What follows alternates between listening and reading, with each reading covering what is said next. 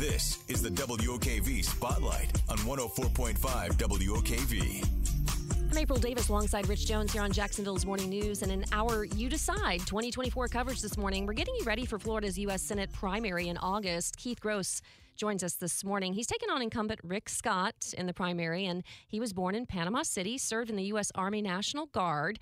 Graduate of Florida State, Keith continued his education, got that law degree in Montana, and then came back to Florida. And you describe yourself as a conservative entrepreneur, also a pilot, and you also worked as an assistant state attorney. So clearly you're taking on Rick Scott, a former Florida governor, deep pockets there. And in a recent article in The Hill, you said, or they said, you're not shy about sharing why you're willing to part with tens of millions of dollars to unseat Scott. So what is your plan as you move forward with this campaign? Well, thanks for having me. And I'll tell you, in short, the plan is to keep Washington out of our lives. You know, I've achieved great success in this country, and that's because this land of opportunity allows us to make our own choices. And the larger our government gets, the fewer choices we're going to be able to make for ourselves.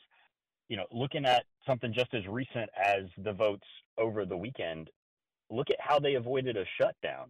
I'm running against Rick Scott because he does a good job of saying one thing, but he often does another. You know, he'll preach about the need to reduce government spending, but when it came time for a vote, he voted right alongside the Democrats to pass Biden's plan to avoid a shutdown. And so I just keep looking at this stuff from the sidelines, and politicians go up there, they say they're going to make a change, and when it comes down to it, they don't make any change because they just go along with the establishment and they become part of the swamp. We've got to change that trajectory if we're going to reverse the downward trend that America's headed down. Keith, the 45-day stopgap bill the president signed into law does not include funding for Ukraine. Should it, and how much? It absolutely should not. And, you know, first of all, I don't think there should have been a continuing resolution at all. You know, Congress's key duty is to wield the power of the purse to restrict an administration like the Biden administration from doing all these unconstitutional things, like refusing to secure our U.S. border. So we should have been using the budget to ensure that we're disciplining those administrative agencies and holding the Biden administration accountable by giving in to their plan and negotiating away that power of the purse in this continuing resolution. Congress has just given away its power to the Biden administration, effectively kicking this can down the road 45 days and showing that they're more afraid of a government shutdown than they are of all of the ridiculous things that this administration keeps doing. No, it should not have included funding for Ukraine, just to be really clear. I never would have voted to fund for Ukraine's war. And Rick, he voted to start our U.S. involvement in this war. He voted to send billions and billions of dollars to Ukraine.